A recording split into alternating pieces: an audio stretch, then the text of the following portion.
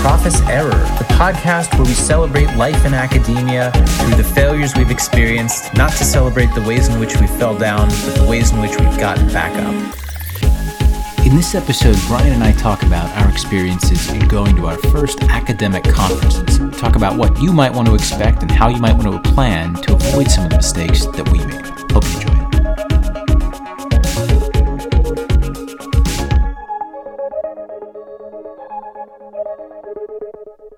Welcome to Prophet's Error. Today, we are talking about a fun discussion topic related to conferences.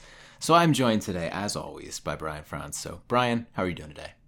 I'm pretty good. Good. Any conferences on the horizon for you these days? I feel like we're maybe starting to see some in-person conferences coming back.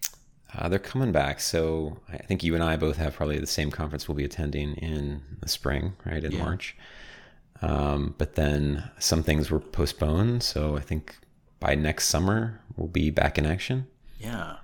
Which kind of is a good timing then for our topic today. So we're talking about conferences, but we're also going to sort of talk about conferences through the lens of some of our early conferences when we were figuring out what goes on at these things. When I started out as a grad student, and I think, you'd probably say a similar thing, Brian, I knew conferences existed. I understood it was a venue for getting publications, and I knew it had something to do with networking. But beyond maybe that, I didn't really know much about them. I can remember at the first conference I went to, I was a bit surprised at a number of the events going on. Not that they were good or bad, just not aligned with what I expected, I suppose. And I don't know that it was as effective for me, or I don't know if I used the time as effectively as maybe I could have. So I think the aim today is to talk a little bit about our experience with the benefit of hindsight, looking at what did we feel at the time, how do we approach them now, and kind of looking at what's involved and what do we do at a conference. Yeah, this is a great topic because I think, we do a great job of preparing students for, technical content of, okay, we'll help you with your presentation, we'll help you with your paper. We prepare students to talk about their work, but a conference setting is very different. I mean, you're only presenting that technical content for 20 minutes, maybe 15 minutes.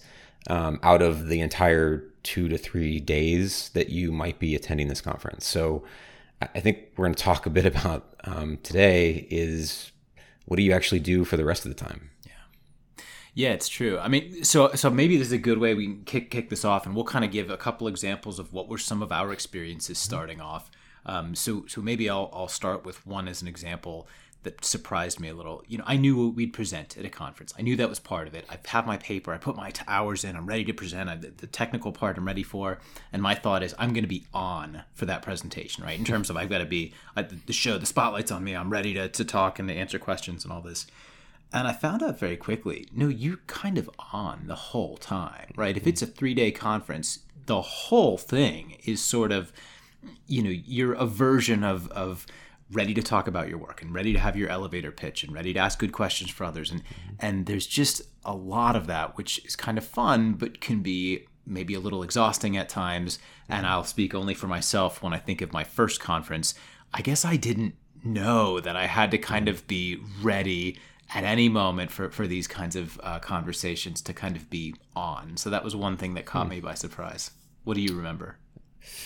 My first conference, I mean, the only academics I had been exposed to, prior to that conference were, my advisor and some of the other faculty in that department. So going to a conference, to me, an academic conference was really, overwhelming in many ways. It actually felt kind of alienating where, a lot of the folks that were there were speaking what felt like a totally different language to me. Yeah. Right? I knew sort of about my little topic and about the little study that I had done, and they're talking a huge range of topics, huge different methodologies that they've used, and it just felt like I didn't belong there at all. Yeah. It felt like I was, and we talked about imposter syndrome before. Yeah. This felt like that. It felt like, why am I here amongst these folks who are living in a different world than I am? And eventually that feeling goes away after you've done enough of them and you kind of do find your place. But man, for that first conference or two, it just felt like I was an outsider that just wandered into something, and it's just kind of, pretending, and I shouldn't be here, but I'm here anyway. So I may as well make the most of it. So. Yeah. I'll add to that. I agree, by the way. I had the same thing. And I feel like a word I might add to this is also not just an outsider or you didn't belong, but it's a bit intimidating. And I think now your comment was, you said it doesn't always feel this way, but I feel like part of, for me at least, why it doesn't feel that way is you start to learn kind of the levers and pulleys that others have in their mind going on that are guiding what they say and what they do. That helps to kind of add transparency to this. But I didn't know this at the first conference. So I go there and we give our presentations or what have you on papers. And someone else gives a presentation that I thought was, fine. It was an okay presentation. And gets this just a question from an individual in the audience that was really just with the intent of, I'm going to make you out to look like a fool. And it was one of those questions that I won't go into details because I don't really care to identify, and it doesn't matter for the story anyway. But it was one of those where they didn't critique what someone did in terms of their methodology. They kind of said, how does this address something that you never set out to address? Something that was kind of unanswerable, right? It was just misaligned with what the scope of their work was. And so probably the issue came from just how it was set up or some version of that. But anyway, the response to that is, of course, kind of this stunned grad student up there. And I'm also a grad student at the first conference. So I'm seeing this and I'm like, I still feel like an outsider. All the things you've said, I feel like I don't belong. But now I'm like, oh my gosh, this is the kind of questioning, because as you mentioned, you knew your advisor, right? Mm-hmm.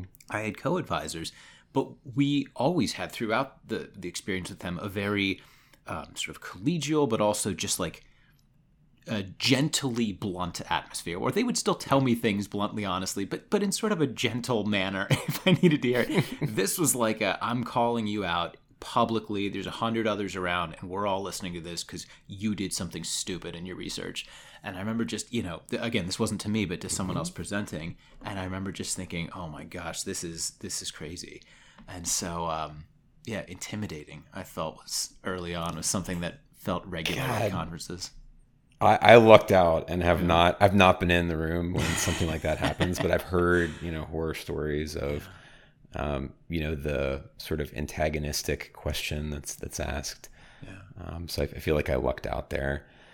If I were to, it also just seems like, well, that's not the place to ask it, right? Like, right. What kind of a response can they give you at that point? Like, if you just disagree with the motivation, that's one thing. If you're curious because you didn't understand how they did it or what they're going to do next or something, great, ask that. But like, if you just say, I fundamentally disagree with what you've done, it seems like that's an unanswerable premise to address in 30 seconds. And I've talked to some other folks about this, and apparently that's more common in other fields where the conference presentations do get a little bit antagonistic at the end. Yeah.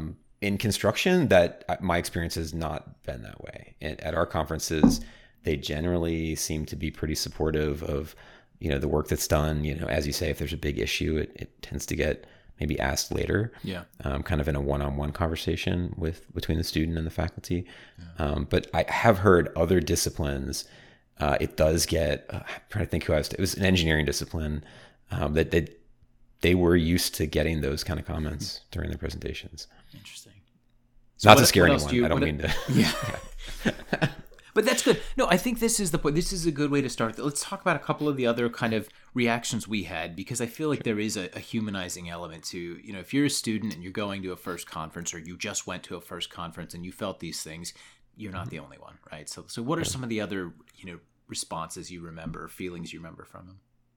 Man, I mean, other than just, sort of feeling like the outsider, I mean, maybe what goes with that is just a general sense of awkwardness of not knowing, where I was supposed to be and what I was supposed to be doing at any given time.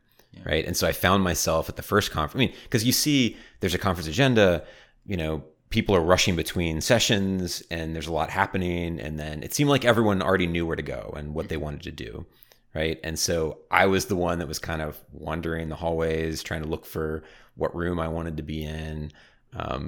trying to look like I knew where I was going and knew what I was doing. Like I remember a lot of pretending to read conference programs, okay, to make it look like I knew what I was doing. Okay, like, and I know it sounds stupid, but like, there's a lot of time to fill. Yeah. Okay, and so like you don't just want to stand there, right, waiting for people to approach you. That doesn't happen when you're like a graduate student or a new faculty. It's just not common.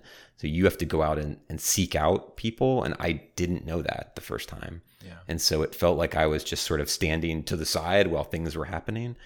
And it was just a general sense of awkwardness, like that it's hard to deal with. Yeah, it is. I felt some of that. I'll also speak now, for those listening, if you're also like me, a little bit on the introverted side, right? Like I can play the extrovert, and that's still me. That's still an authentic version of me, but it's exhausting, right? For me, I would prefer maybe to err on more side of introversion. So with that, I found that in doing that game of, all right, I got to go approach this person. I have to go do this. I have to initiate this. I have to, I, everything's on my side. Mm-hmm. By about halfway through the second day, I am exhausted too. Like I just know for me, it is super tiring. So when we're talking about kind of initial reactions, mm-hmm. just tiredness or exhausting maybe is a better word. That's something that I was surprised at how much I was impacted by that, of just trying to be on and networking. It's almost like if you or any of the listeners, if you ever moved schools when you were a little kid growing up, that first day at the new school where you walk in and it feels like all the other kids know the other kids, and you're like, well, I don't know any of these people. There was a little bit of that at the conference, right? Because it's, oh, Jim, oh, hey, Nancy, hey, Mary. And there's all these old friends reconnecting, and you're like, well, that looks lovely, but I don't know anyone in this room. And especially if you're a little bit on the introverted side, or if you're even more than me and you're way introverted, that can seem scary and just exhausting to think about. So, that was something I was super surprised at initially.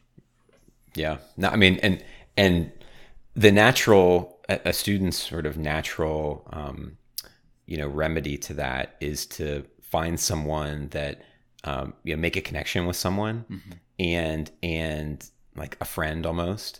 And that can lead you to, I feel like,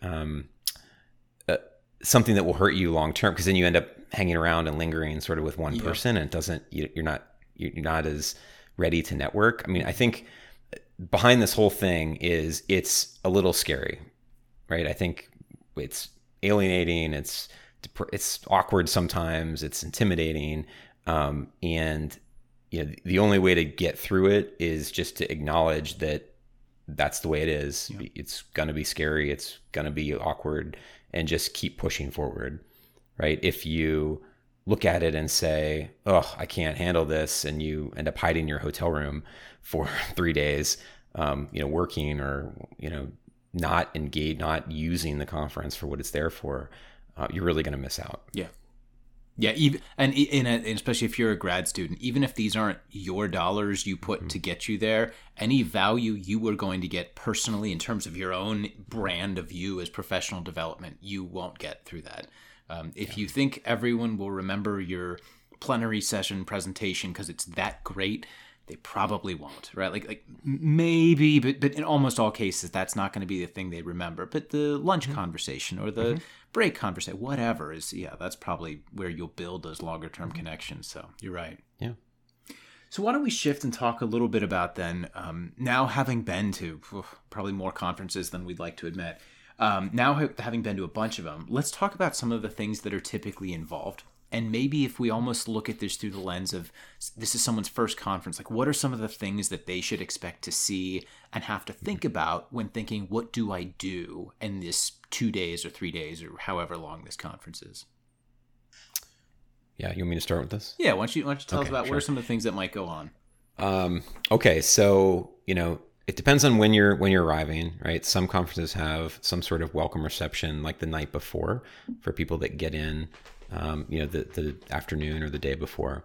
But typically conference events start at the beginning of some day, and there'll be some sort of welcome or kickoff type session in the morning. where the conference organizers will welcome everyone, familiarize you with sort of the rules and where the rooms are and when the breaks are going to be. And then typically there's some sort of like a plenary or a keynote speaker who gives a presentation during that session. And then everyone leaves, they're dismissed. They go into breakout rooms, which will be those conference sessions where the individual papers will be presented. And I guess depending on the size of the conference, I've seen these be anywhere from like 4 papers presented per room, upwards of like 8 or even 10 within the same room. And there's several concurrent rooms going, and there's a certain schedule to it so that you can move between rooms and still catch presentations that you're interested in. And then there'll be a lunch at some point, and then breaks throughout the day. And then usually there's some sort of either they get people back together and do some sort of closing of the day, and then break for dinner. And then there's a lot of extra activities that often come with conferences as well, that might be planned during off hours, like cookouts or hikes or tours of the city, wherever you are, that are really good networking events. And then the next day kind of typically repeats. Did I miss anything? No, I think that's a great overview. So why don't that, and you've hit on a lot of the very typical events we have. So why don't we talk about a couple of those in some detail? So sure. I'll speak for myself because I didn't know this starting up. When you say these different plenary sessions, these are when we've got presentations that are kind of orchestrated, right? Whether that be a keynote speaker or the people presenting papers or panel sessions or whatever the version of this is a session you'll go to, and especially if you're like a grad student, more than likely you're in the audience and you're 99% in listen mode, right? Maybe there's an opportunity to ask questions, but you're mostly there to listen. The keynotes, this is, especially if this is your first conference of any conference and you've never seen this before, a keynote I typically think of as a presentation, but usually there's only one scheduled at that time. So this is probably a bigger name individual or a broader topic being covered or something that will be broadly of interest to anyone attending. Likely that will be in the big room, right? Whatever the big room means in the event you're at. So this is where everyone's going to go there. They may have coffee in the background. They may have drinks in the background or snacks or whatever going on in the back. And so this is kind of the one big space where you hear the presentation. I've found that these tend to be more like a TED Talk than a traditional kind of what I would think of on my next PowerPoint slide. I'll talk about my agenda, Yeah.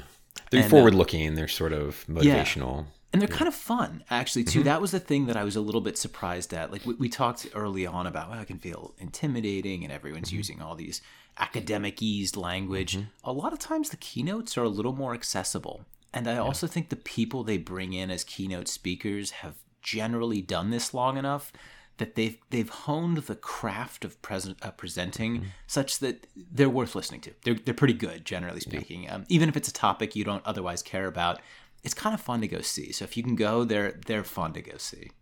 Yeah, even if just to watch their presentation style, right? Yeah, totally. Like, because again, these are usually senior faculty. Yep.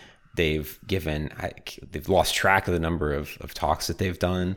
And so they're usually really engaging and really fun. And you can probably just learn something from how to present, how they engage with the audience, how they discuss topics, how they structure their presentation. Again, even if the topic has nothing to do with anything that you're interested in, the talk itself, the sort of pageantry of it is probably worth taking in. And you know what's it's true. What's funny is you listen to these people that are full professors or deans or presidents of university or presidents of companies or whatever high-ranking individuals are there. And they talk about these topics that they've built up expertise through decades in some cases. And what caught me in most of the early keynotes I remember seeing was how simple they could talk about these topics. And I was like, well, I know these people know so much about this. Yeah. They talk so simply. Meanwhile, when you talk to new grad students or even sometimes junior faculty just figuring it out, it's full of big words and convoluted statements and things that, I'm just like, oh my gosh, you seem so smart. Yep. But really, it's sort of the reverse. It's that the person who's done it for so long, they figured out, how do I really present just the essential items you need to know? And that's what they do. And so, yeah, you're right. Just learn from their style on those. But check them out. Totally worth your time. I think keynotes are great. I mean, unless there's some really compelling reason why you would miss it, go to the keynotes. They're totally worth it. It's one of the first thing, oftentimes one of the first thing in the day. So there's no real reason not to get a cup of coffee, sit down, listen to it. And usually they're topically structured, like with the theme of whatever the conference might be. And it's a great way to start it. Yeah. Don't miss it. So we go to the keynote. We're all in one big room. We'll probably at the keynote hear something from like the conference organizer, right? That's fairly typical. You'll have a welcome message. Brian, you brought up something else that you said in your overview that I want to retouch on because I think I wouldn't have known as a student. You said you'll kind of learn the rules. I would definitely make sure to figure out what are the expectations. A couple things that they will likely bring up that will likely pertain to your experience there. Some are little logistical items like Wi-Fi and where the exits are and restrooms, but other things will vary from conference to conference, right? One will be like presentation timing, right? One of the things we talked about is you'll typically see for paper presentations overlap. So there'll be 2, 3, 8 tracks overlapping at times. What in each of those will have 4 to 8 papers per session, which is what I've typically seen too. Then part of the question becomes, are you going to attend presentation by paper and you're going to go in and circle which papers you want to see? If so, learn in the rules. If there is a no-show or something like that and someone doesn't show up, do they compress so that all of them will use the time and there's no downtime in that room? Or do they leave the no-show time open such that you can bank on when you can see the other papers? I bring this up because there are different opinions on this, and I found different strongly opinion. People feel strong one way or the other. Figure out the rules, because if there is a paper or a presenter you really want to watch, you may need to prioritize and say, I'll miss something that would have been nice to see because I want to be here when Professor so-and-so talks about his or her work. Just make sure you know the rules, because I've seen... I don't even think I would say there's a trend in that. I've seen it probably 50-50 both ways. Feels random. Yeah, it does. It would almost be nice if we would just all align to some kind of standard on those conventions. Yeah, I mean, I personally, I would say keep the schedule. So if a no-show isn't there, we have 12 minutes of downtime where we're just sitting in the room waiting to present. We get the next presenter lined up or whatever. That way it does allow you to kind of swap, but I mean, I've seen some session chairs just say, okay, we're moving on to the next. Yeah. And yeah, it makes that room swapping. So it makes your best laid plans sort of worthless because you're sitting there circling on the agenda which ones you want to attend, but it requires you to room hop, 2 or 3 times during, one of the tracks. And it just, if anything's out of order, you're kind of done. Yeah. You got to see the first one that you circled and probably none of the others. Likely. And some of them, too, will be fairly particular about please don't enter while a presentation's going on, especially if it's, an old building with big creaky doors and there's only 8 people in the audience or whatever. It's kind of hard to be subtle there. So, you want to be respectful of what the rules are. You're still kind of making a first impression there. Yep. The other thing I was going to say before we leave this topic on kind of the rules, I would even figure out what are the expectations in terms of how they communicate schedule. Right? Brian, I feel like you and I might be dating ourselves a little by saying, well, you're going to circle what you want to go to. That is generally true, and I would still expect that to be the case for a while, but more and more conferences are going to an app approach, and more we're going to start seeing conferences that don't have a paper approximation. So another kind of rule to learn is probably figure out what the app is, download it. They're never super complicated, right? I mean, they're pretty straightforward, but they may have little nuances in the workflow that you'll want to figure this out because that may be your resource to figuring out who presents and when. They may not have a paper backup for you. So figure out how you access the schedule so that you can make the most of that time. Yeah, good point. Yeah, you're right. Everything switches to apps now. So it's all like there's some just general conference management app. You download that and then you find the conference on that app, and then it downloads the specific conference data for that you can use in the app. Yeah. So it's like a 2-step process, but yeah. Some of them are super intricate. I mean, some of you are even asking questions for presenters via the app. Yep. So some, depending on the probably the size and how high tech the conference is, they may have different expectations there.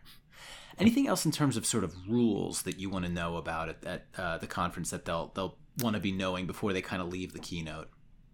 Maybe some of them talk about like the actual proceedings, right? So like sometimes the papers aren't even available until after the conference. Sometimes they're available before, like through the app or on some website.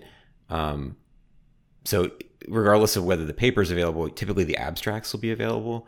So as you're kind of planning your day, reading through those abstracts to give you a sense of what the presentation is going to be about. You can kind of gauge from the topic, but some graduate students are terrible at writing like subjects of their papers, and it's hard to tell what the paper is even about just reading, the subject. So the title of the paper. So you might want to read through some abstracts beforehand and just let that guide your decision making. But they'll tell you whether the whole paper is available or just the abstracts. Yeah, that's a good point. So on that, why don't we then talk about some of the paper presentations in sort of the individual rooms that we've got or the different tracks. So as we talked about earlier, you can expect to see in the schedule, they'll probably have paper presentations that are probably between 8 to 10 minutes on the short side, up to 15 or 20 minutes on the long side. But that's probably a pretty typical range that you can expect them to fall in. You'll have a couple of presentations within one given session that might be anywhere between an hour to 2 hours long. So you can do the math on how many options you got in papers. At those sessions, you've got the different presentations you can go see. What are some of the things that we should be expecting to be planning for in those times in terms of what we see, what we do once we're in some of those sessions there? Any thoughts? So probably maybe one of the important things is that each session will have a chair. Oh yeah. Who's usually usually a senior faculty or could be assistant professors as well. Anyone not a graduate student. Put it that way. So faculty will be sort of assigned to be that session chair, and that person will typically be towards the front, be near the computer, wherever you're going to load your presentation, and they're going to be the ones who are going to be facilitating that session. So they're going to be queuing up the next presenter, introducing that presenter, saying their name and what the topic is. And some session chairs are really good, and they read the abstract and they give you an awesome introduction and really queue you up nicely. Some, don't go into as much detail and they just say your name and sort of the title of your paper, and you kind of have to take it from there.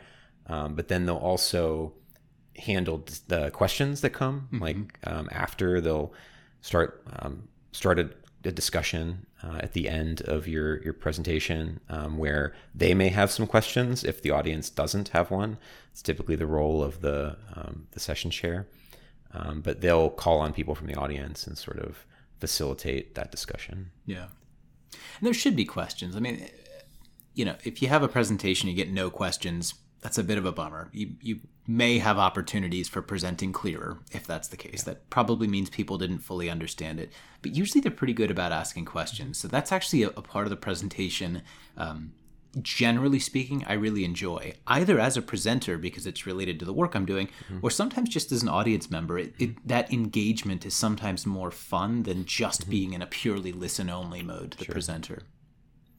So go ahead. How have you seen, so with respect to questions, before we leave that, so I've seen it a couple different ways with how they handle questions. I've seen it, which is maybe the more common way of doing questions right after the presentation. So you present for maybe 10 minutes and there's 5 minutes of questions, or 12 minutes and 3 minutes, whatever it is. But there's some questions that immediately follow your presentation.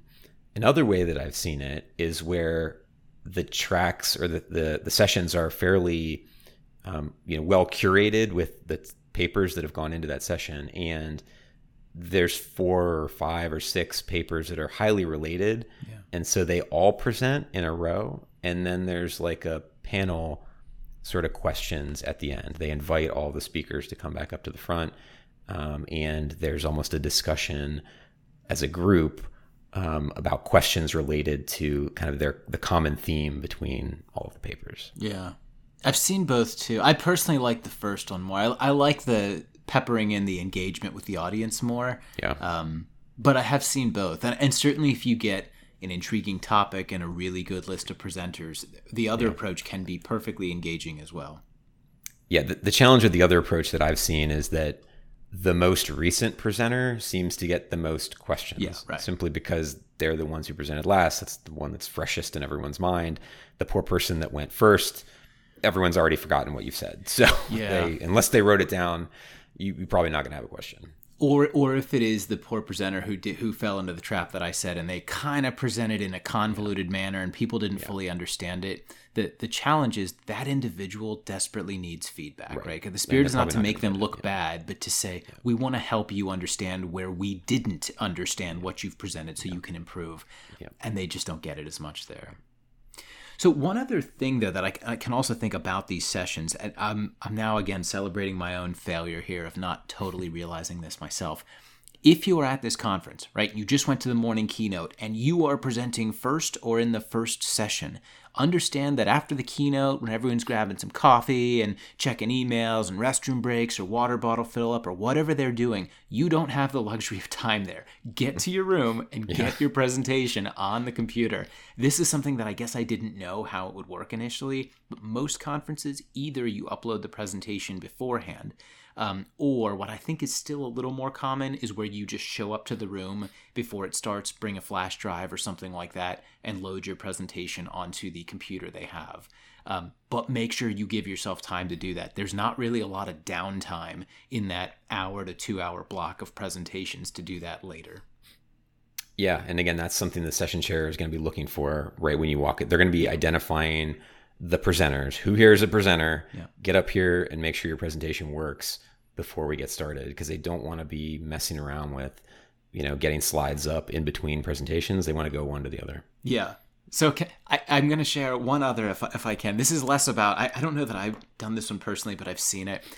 I can totally relate. There's a lot of nerves, right, when you're presenting, because you're like, as you said at the beginning, I've only presented to my advisor and my little bubble at my university of wherever I go. So here you got you're a small fish in a much bigger pond. I get it. I've seen numerous times where I'll talk to grad students that are there, and I'll be like, well, what are you doing this afternoon? Which one of these are you going to go see? It's 1 p.m. They present at 4:30, and they say, oh, I'm going back to my room to rehearse my presentation for the next 4 hours.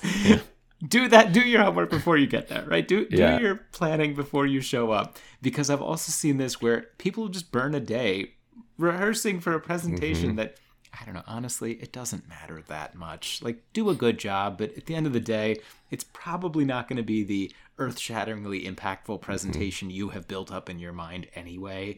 So go to the others, go network, go meet with people, go watch what they're presenting, learn from them. Try to do that over spending that time in your hotel room perfecting your PowerPoint slides.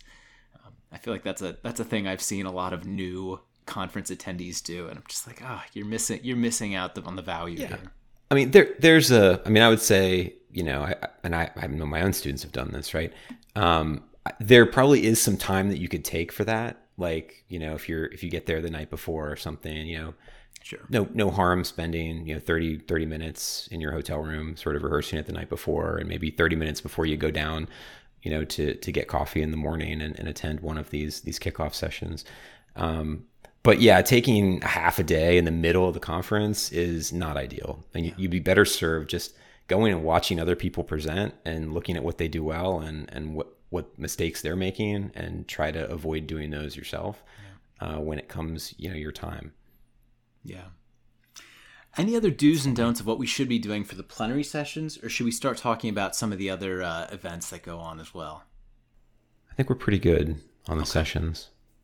Let's talk about then some of the other events that are relevant, but not presentations and kind of things. So you've got other social events. So we'll talk about some of the maybe social do's and don'ts in another episode. But in terms of just planning your day, a lot of these are really good events to go to. So a lot will have a breakfast. Sometimes it's combined with the keynote. A lot will have a coffee hour and a lunch. Sometimes you go to conferences and they'll have a pretty nice sort of orchestrated outing that they'll do. That often involves dinner, right? This could be an outing at some nice overlook of the town that you're in or the city you're in. It's just sort of a nice, picturesque place to be. Sometimes it'll be a tour of facilities that they have there. Sometimes it'll be a tour of the area or some historic building or whatever. But these are events that you'll typically see on the calendar of events. Plan to go to them. But the other thing that I would suggest with them, I didn't know this the first time I went. If you are going to a conference and it has student and full registrations, if you notice the student registration is way, way, way cheaper than the full, see what's included. Because there is a chance that you will not have a ticket to go to the dinner or the boat ride or whatever the thing is that they're doing for it. I bring this up to say these, at least in my eyes, are at least as valuable to go to as the presentations. I learn at least as much because I'm networking with a bunch of people there. And I didn't know that if I get the student rate on some of these things, I'm not invited to these events. So you may want to look at what's included and what you get to go to. And if you're trying to go and build the brand of you, right, as a prospective academic someday, you might want to see if you can find a way to come up with the extra $200 or whatever so that you can go to all those events. They're pretty good use of your time. Yeah. And with those events, I mean, the conference is intimidating because everyone's rushing around, everyone's going to the next, session and rushing between rooms. With these kind of events, it's really great to get like one-on-one with people. Like I remember, I don't know, it was one conference with you or something. I mean, we were on like a bus and you're sitting next to someone while you're going to some dinner event or some dinner venue, right? Yeah. And you're sitting next to that person for like 20 minutes. I mean, it's great to have like a one-on-one conversation with them about whatever, about your work, about, what they're doing, about some topic, and talk about your, what you're presenting on the next day, right? I mean, all of that is great, like one-on-one interaction it's not awkward because you're put in that situation. You're not seeking it out. You're not having to do some awkward introduction. You're sitting next to each other on a bus, or you're sitting at a table together, right? Or you're in the same kayak. I mean, I don't know, like some of these conferences do wild stuff, right? Sure. You got outings. But and you should always do them. I mean, there was one that I went to that was like horseback riding or something. I was like, I'm pretty sure I don't like horseback riding, but I guess I'll do it. When in Rome. So, since, I got to do it, I got to talk to some folks. So here we go. Yeah. Riding a horse. It is a good excuse. I mean, it does, it is its own icebreaker, right? Like those things. Cause like for that example, right, that's a bit strange, but that's a bit strange for everyone. Is that right? strange? I feel like it's not strange. Horseback riding? I don't know. I feel like, okay, so maybe it is. I go to different conferences than you, I guess. I guess though my point is like that's a fun activity in that you can kind of laugh at that. Well, this is strange, isn't it? And you've already that kind of initial ice of we're just meeting each other. It's broken already, and that's a really nice element to it. So I think these are good events to go to if you can get there. And as you point out, the one-on-one time is nice too, because these events, unlike the plenary sessions where everyone's looking at you, right? If you ask a question, if you answer a question, if you're presenting, whatever. Here, no one's looking at you, right? When you're on the bus, no one cares because everyone's having their own conversation. So I've had discussions with faculty I really, looked up to on bus rides that resulted the 20-minute ride, right, resulted in, oh, would you want a copy of my successful NSF proposal that I submitted? Sure. Just send me an email reminder and I'll send it over. No problem. Like that's a really nice outcome from 20 minutes of just sitting next to someone on a bus. And I think that's the kind of collegiality or relationship you can build because that environment is kind of conducive to it if you're open to it. Everyone looks stupid riding a horse in 2020 or whatever, right? So but also like how humanizing is that? That's the best thing you could have, right? Like to go up to a dean or a full professor that you're like, oh my gosh, I'm a little intimidated by you, and he or she is also struggling to get the horse to go left or whatever. Why won't this thing stop? Mine's broken. Like that's that's fun. A leveling thing. Yeah. So why don't we talk? Okay, another direction I want to go with this too. Let's talk a little bit about how you plan what you do in the event based on what your role is. Right, so we've talked a little bit about grad students. Maybe we can talk a little more about that. But then also, we may have some listeners that are kind of junior faculty, been to a conference or two, maybe as a grad student. What should they be doing? So let's talk maybe grad students first, and then we'll get to junior faculty. So what are some of the events that as a grad student you should expect to be a part of or plan for or otherwise incorporate in your schedule? Yeah, I mean, grad student, I guess it depends on where you are as a grad student. I mean, I've never, early grad students, like if it's your first year, I don't think I've ever just had a graduate student go to attend a conference. Usually there's a paper or a poster associated with it. So it ends up being a student who's maybe in their second year or a little bit further in their work. But I mean, as a graduate student, I think the primary responsibility there is to, share your work, present your work, and just kind of get to know as many people as you can, especially if you're interested in an academic career, post PhD or post masters, right? Like people need to know who you are and what you do.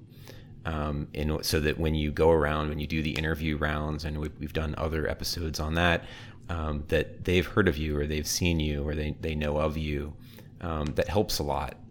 And so it's really getting your work out there, getting some feedback on it through the paper and the presentation, and then starting to build that network for when you go out and you're on the sort of academic job search. Yeah, I mean, I will say the position I'm in now, I've got at least in part because of a connection I made at a conference where that person reached back out and said, hey, we have a position opening. You should apply. Steve, nobody PhD student that no one knows at this point. I mean, those things matter. The other thing you mentioned there that we haven't really talked about yet, but I think could pertain maybe to junior faculty too, but almost certainly grad students. If there is a poster session, right? You may not have formally planned to submit a poster when you first submitted your paper. Sometimes they'll do one-page executive summaries of your PhD or something like that. I would try to get a submission in if you can, right? These are really good events that are often, depending on the conference, either students only or maybe other junior folks that are there. But what's nice about this then is with those poster sessions, you're going to have, your poster of your work behind you. Some people will read it, but mostly they're listening to what you say about it. And the people not presenting the posters are often those that are a little more senior, right? So it may be full faculty, full professor judges that are going to judge your content, or just associate or whatever level of professors that are walking around because they're curious. But you may also find some that are walking around because they say, we've got a faculty position that's going to be open in a couple months, and I'm shopping around for who do we want to target for this position. So those events, those poster sessions, great opportunity that's like perfectly suited for grad students, right? They expect you to be not yet finished with your PhD. So where you are, like, you don't have to be intimidated about the quality of your work there. It's a whole bunch of other students who are also not yet finalized. But those are a good event to go to if it applies. Yeah, and so you implied something there that maybe wasn't clear. So there are judges, so it's almost a competition, right? So they do award, best poster or best poster presentation and runner-up or whatever. So that's also something that gets potentially added to your CV. If you do really well at the poster session and you score really well with the judges, that's something. If you're not winning best paper, that's pretty difficult in a field of 400, 500 papers. But if there's 30 posters that are being presented by graduate students, you stand a pretty good shot there if you put out some good work. Yeah. And even if you get the accolade, that's great. Even if you don't, as long as you do well and come off strongly there, that those kinds of things will matter. It's remembered. It is remembered. Yeah, exactly. I can think very clearly of a few students that I was like, well, this person's a star, and they're now a faculty somewhere. So like, you can kind of tell that, okay, certain ones really put in their time on this, and they're very good at it. Okay, so other things that as a grad student maybe you should expect to do. Go to the sessions. Probably don't expect to be leading the sessions, right? You're probably not going to be a chair of them. Go there in terms of ready to listen and that kind of thing. In terms of, if you've got a question or something like that, you can, of course, ask them and that kind of thing. I would generally say as a grad student, or anyone, I guess, for that matter, but grad students don't know, When you're asking a question, think of what is answerable within the time frame that is there, right? So you've got presentations that go on, and whether it's the format where we ask questions right after or at the end, it's a couple minutes. It's not going to be an hour-long thing. So if you have a very long discussion topic that you want to cover, that's probably a discuss outside of the plenary session discussion. So if you're thinking of questions, just kind of think in those terms of ask something that is answerable in the time that you've got. Yeah, and I mean, so because the question thing is great, because as a graduate student, I pretty much never asked questions, right? I was very much an observer there. I oftentimes did have questions, but if I wanted to ask them, I was doing it sort of with the author or with the presenter right after. Like I was trying to catch them afterwards to talk to them. But, now that I'm sort of as a faculty, right, I'm much more... And looking back on it, it's probably good that I didn't ask some of the questions, because they were weeds type questions that I was interested in of, how did you, operationalize this variable, or, why did you make this decision? It wouldn't have been a good sort of discussion starter as part of their presentation. But now, looking back on it, I think I've learned how to ask better questions that are designed to not only help me understand what they've done more, but also help the presenter to maybe think about their work in a different way.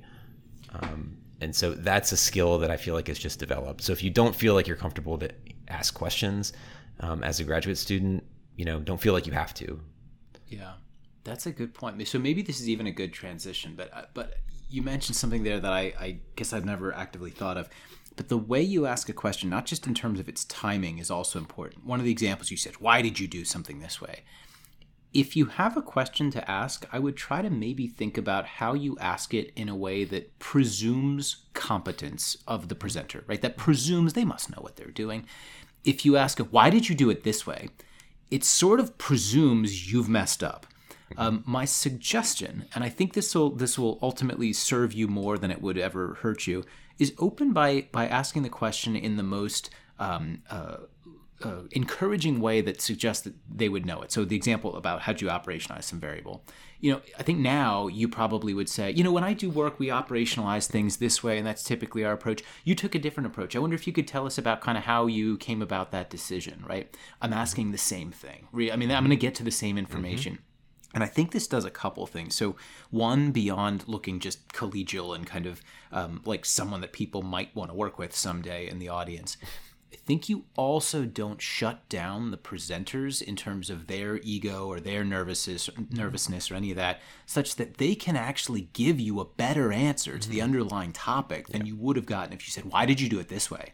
And I think that is a strategy that can be helpful for a grad student who's prepping for defense, where everything is, why did you do it this way? They're probably thinking in a little more of a blunt, just almost not adversarial, but a little bit confrontational. It's confrontational. Yeah. Yeah. And I think here, I guess the point I'm bringing up is I wouldn't have known this starting out. That's probably not going to score you as many points. Yeah. Yeah. It's about how you ask the question. I mean, I've seen, you can ask it in a certain way that makes the presenter very defensive of their work. And so they spend the whole time sort of trying to rationalize why they did something and prove it to you that it was the best way. And that's oftentimes not what you're trying to ask, right? I don't really want you to defend it. I just want to, hear about it because I maybe do it a little differently. Right. And maybe your way is maybe has some advantages to the way that I might be doing it. And so it's not necessarily to poke a hole in something that you're doing. It's just to have a discussion. I mean, that's from my perspective, that's always what it's about, is to start a discussion about something and not to just shut it down. Yeah. So asking questions and how to ask them is tough. And I would never have done it at the first conference that I attended. I asked 0 questions. Yeah. And so I think, I probably didn't ask as many either. So maybe then this is a good transition point. So this starts to then also get to junior faculty. What should you be doing? You probably should be engaging, right? I mean, at this point, you're starting to get built up in your career. Maybe you're even being asked to lead a plenary session or be a session chair. If so, take the opportunity. It's a great experience. If you hadn't had a lot of experience in asking questions prior to being offered that role, you're going to get to now, right? So in those roles, when you're introducing speakers, some of what you should expect to do is handle the responsibilities there. That's timing, that's getting them to wrap up, that's introducing the presenters. But the other kind of unwritten rule, sometimes it's formally written, sometimes it's not, you should be ready to ask a question, right? For any presentation. Sometimes we get in there, and like we kind of alluded to earlier, someone presents really esoteric terminology about what they're doing, and no one really understands what they just heard. And they say, are there any questions? They look out in the audience, and it's just crickets chirping, right?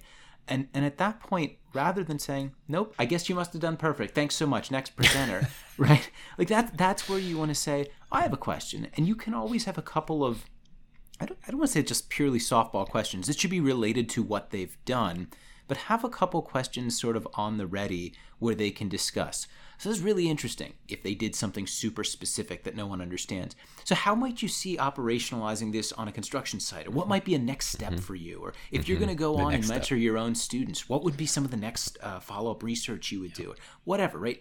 These are good questions that can help them to expand on what they've done. But again, if you're new to asking questions, this is going to be, you're thrown in the deep end here, so get ready to have some questions because you really should have some ready. Oh, you mentioned one more thing that we didn't touch on when we did the sessions, and that's timing. Oh yeah, you gotta have timing. It is so it's the responsibility of that session chair, like if you're chairing something, to keep things on time. Because again, people are planning their schedules. They're going to move between rooms to try to catch the presentation that they want. So how you handle the no-shows is one thing, but keeping all the presenters on time is another thing. And this is why, this would be a terrible position for graduate students, because you'd have to maybe tell a senior faculty or someone who's presenting, wrap it up, please, because I need to move on. And they don't want to put you in that position because that's super awkward.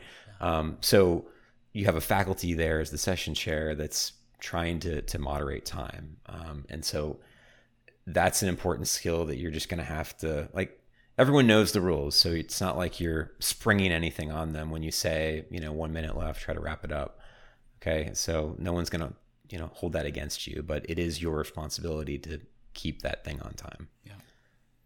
Yeah, and usually I'll just tell people, like the times I've done it at the beginning when we're collecting presentations on the flash drives, I'll kind of say, hey, just so you know, I've got this red card that means 2 minutes left, or I'm going to hold up two fingers, and that means you got 2 minutes left. And after that, I'm going to stand up and sort of inch my way closer beside you. Towards them. Right, or whatever it is. And I'll kind of say it as a joke, but let them know this is going to happen, so this is what you can expect me to do, so they're aware of it. Yeah, I've seen that happen. What other things should junior faculty be expecting to do, maybe differently than grad students at these kinds of conferences, especially if it's one of their first couple? So maybe not the first couple, but I'm thinking like additional responsibilities, kind of taking part and giving back a little bit to the conference. And so the way that I've done this is being on panels. So I don't know how many, I've done a bunch of junior faculty panels where we kind of are supposed to talk candidly, like what we're doing here, about, our experiences. And I'm up there with maybe, 3 other junior faculty, and there's some moderator who's sort of feeding some questions to us to start a discussion with all the attendees, right? Not the you have the panel up front, and then you have people who are attending the panel session sitting in the audience, who are following along and potentially asking some questions as well, and giving us a chance to respond from our perspective. And so I found those to be pretty enjoyable. At first, when I first got invited to it, I was like, oh man, this is another thing. What the hell do I say? I don't want to say something that no one else has experienced, because again, this is me not having talked to a lot of other faculty and gotten their experiences. I'm sort of, do I really share my experience? Is it weird, me in a bubble? Has no one else felt this way before? And the more you do, the more you kind of realize that everyone has this shared common experience, that what you felt is probably not unique, but it is worth sharing to those who are maybe new. Yeah, it's a great example. Another one I was going to suggest that I think is also a good thing to do is one that came up before, but for a different reason. If you're a junior faculty, go to the poster sessions. I found when I was starting, especially this is for those of you in sort of tenure track positions where research is an expectation and you need to be mentoring grad students, those grad students will help you to get the publications that will lead to your tenure and all these things. So they are critically important. And at the risk of sounding a little bit snarky towards you, you got a faculty position, but no one really knows who you are yet, right? When you're just starting up, you're still kind of just a grad student. And so the really best and brightest grad students there at the poster sessions, they probably don't know who you are yet because you're still building up sort of your portfolio of research. Go to those sessions, and especially it's not unheard of to see a master's student there or something like that. I've found several occasions they'll have a master's student there. If you see someone doing a master's, to ask them about what's next. You thinking about doing a PhD, right? These can be potential great opportunities to find grad students that you've already kind of pre-screened with a free interview, basically in the form of a poster presentation. They won't likely have known of you. But this is also an opportunity to talk about, I'm looking to hire some PhD students. Oh, you're graduating in a month. What are you doing after that? And have those kind of conversations. You probably won't sell them on, I have a big name, because you won't. But depending on how the interaction goes, sometimes I think students interested in pursuing a PhD value the name less than the experience. And if you can say you will get an hour on my calendar, 30 minutes on my calendar every single week. That's my promise. I guarantee I will give you all this to support, and I'll get you to conferences and kind of the things that you can offer in the PhD experience. That can be a way of getting really good grad students. So I feel like that's been a thing I used to do. I still do now as well, but I also appreciated doing that early on. Okay, so I got one more that maybe I kind of want your opinion on this one too. Right. So as a junior faculty, right, your own students are going to be attending these conferences probably with you in many times. Do you go to their session when they present, or do you not? So what are your thoughts? I feel like there's different schools of thought on this. Yeah, so right?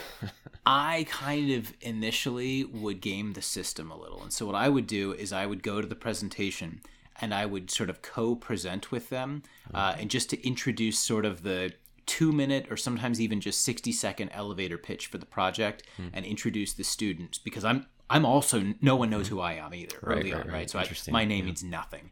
And so I go there to do that, and then I'll go sit in the back. So I have for that reason. Usually though, and I'm guessing this is the other half of where you're going with this question, so the students up at the front, you're sitting in the back as the junior faculty. A question is asked, and you can see your student, this person you've invested all this time in, they're a little shaken by the question. What do you do? And what I've tried to do, I don't know if I'm always effective at this, but I try to give them a beat, give them a little pause, and just see if they can run. Sometimes, I don't know if you've ever noticed this, but sometimes when you see the student is shaken, if others get it as well, you'll see the person in the audience who's asking the question turn around to where you're sitting, basically meaning, I know the student's not going to get this one. Yeah. I've actually been pretty fortunate. I think with my students, they've been pretty good when they've been there. I don't think that's happened many times that I can recall, but I try to let the student do it and not intervene. What do you do? Yeah, I've done both. So typically, if it's their first presentation at a conference, first or second maybe, I will attend their session. Right. I typically don't do the introduction. I like to just let them go with it. But I'll be there to sort of, as you say, kind of jump in on maybe some questions where the student may be floundering on, or they may just not know, like, maybe this question was just beyond the scope of what they looked at, and I can chime in to provide some context on some other work that may be going on at the same time, right? That is appropriate. But I do like, as you say, to give them a chance to answer it and at least try, like, because I like to see, how they answer questions in a real world environment. But then, I've also had students that I feel very confident in, and they actually say, no, I don't need you there. It's fine. I'll present. And I said, okay. And I'll go to another session and I'll hear about it after. I'll say, how'd it go? And they said, oh, went pretty well. We got one tricky question, but I think I handled it. And, that's always good to hear. So I think it's a balance. It's about where the student is and whether you feel like you need to be there. But if we're talking about, things that as a new faculty you're doing at conferences, you probably need to plan on being there to support your own students, at least when they're just starting out. But it's also fun. It's more fun to watch your student present than it is to present. Even if you're comfortable talking in a group, it's still more fun to watch your student do it, because you're kind of seeing oh, they did this thing that I've modeled in my they sort of took that, and it's fun to watch, you know. Yeah. I was at a presentation a while ago, and I saw my advisor there, and he said, "Oh, I like that you did this trick." This was after I graduated and was in, you know, faculty position. He said, "Oh, I like that you presented this way," and I said, "Yeah, you should. I stole that from you. I was just taking the behavior you modeled for me, and that's your trick." So it's kind of fun to then be in the next position and see that looking down the line at others. Yeah. Can we talk about one more surprise topic, but feels like it's very appropriate for what we're talking of? What do you do? I'm again going to put myself in the role of I'm kind of new to these things. When I was at them the first time, I didn't know what to expect. How do you dress for these events? So in terms of like dress code, how do you handle that? Because different ones are not always the same, right? So like what's your approach for figuring out what do I wear to a academic conference? Yeah, this is important because people judge you like right away based on how you present yourselves to them, right? As a student, I was always very formal. I was more formal maybe than I needed to be. Yeah, but I was in a suit, tie. You know, I treated it like an interview, right? I was very formal with it. As I've become a faculty, I'm a little bit more I don't want to say I'm not in a suit and tie. I'm usually in, a sport coat and a dress shirt and some nice pants. Because I'm a little bit more, that's more in alignment with who I am. Mm-hmm. But as a student, I tended to treat it much more formally because I would rather have been overdressed than underdressed because I wanted people to take me seriously. And I feel like that was a surefire way to do it, even if, the way I acted didn't align with the dress, right? Yeah. Because they see the suit, they see the tie, they think, okay, this guy's serious, this guy's professional. And that was the first impression that I wanted to make as a student. I feel like I did something similar, but I think maybe I could have gone a little more casual. Like I think you'll probably see at conferences a whole spectrum. I mean, even now at conferences, you'll see someone that still is in like a freshly pressed suit and they've got the pocket square going on, and they're really dressed like it's a fancy, very formal affair. Mm-hmm. But you'll also see people, it's not unheard of to see someone in jeans and a polo, or sometimes even more casual than that, depending on the individual, right? For me, I'm only speaking for myself, I like being somewhere in the middle. I find that that's a comfort zone. So kind of what you described of dress pants, dress shirt, maybe a jacket, especially if it's cool-ish, where a jacket would be comfortable. Yeah, I could do something like that. Maybe one thing I wish I would have done in the spirit of celebrating failure, I can speak more for, male attire here, but I would try to dress in something that's maybe versatile, right? The nice thing about something like a necktie, for example, is it can dress you up and it's really easy to take it off, unbutton the top button, and you are a step more casual now. That's something that I feel like I could or maybe should have done that I didn't do. I got something for you. So full disclosure, since we're talking about early conference experiences. So I didn't know how to dress at early conferences, right? Yeah. So I brought everything. So I brought a suit, I brought a sport coat, I brought something that was more, I had like 5 different potential options. You're like for like a 2-day event. No, but because I didn't know. Because I 5 different things that I was going to wear, like, I don't know, outfits, let's say. For 2 days, right? Nice. Because I wanted to go and sort of see what everyone else was wearing, like what the kind of the dress code was, because I hadn't been to this type of conference before. And then I would sort of mix it up depending on, what everyone else was doing, because I just wasn't sure, right? And then there's another conference that I go to that's totally the opposite. It's totally informal. Everyone's in jeans and a t-shirt because it's such a small group of, 50 people. And, we're there to learn about what we're doing and to network, and we all know each other pretty well, and we don't care what we're wearing. Mm-hmm. So it's totally the opposite. That's not normal.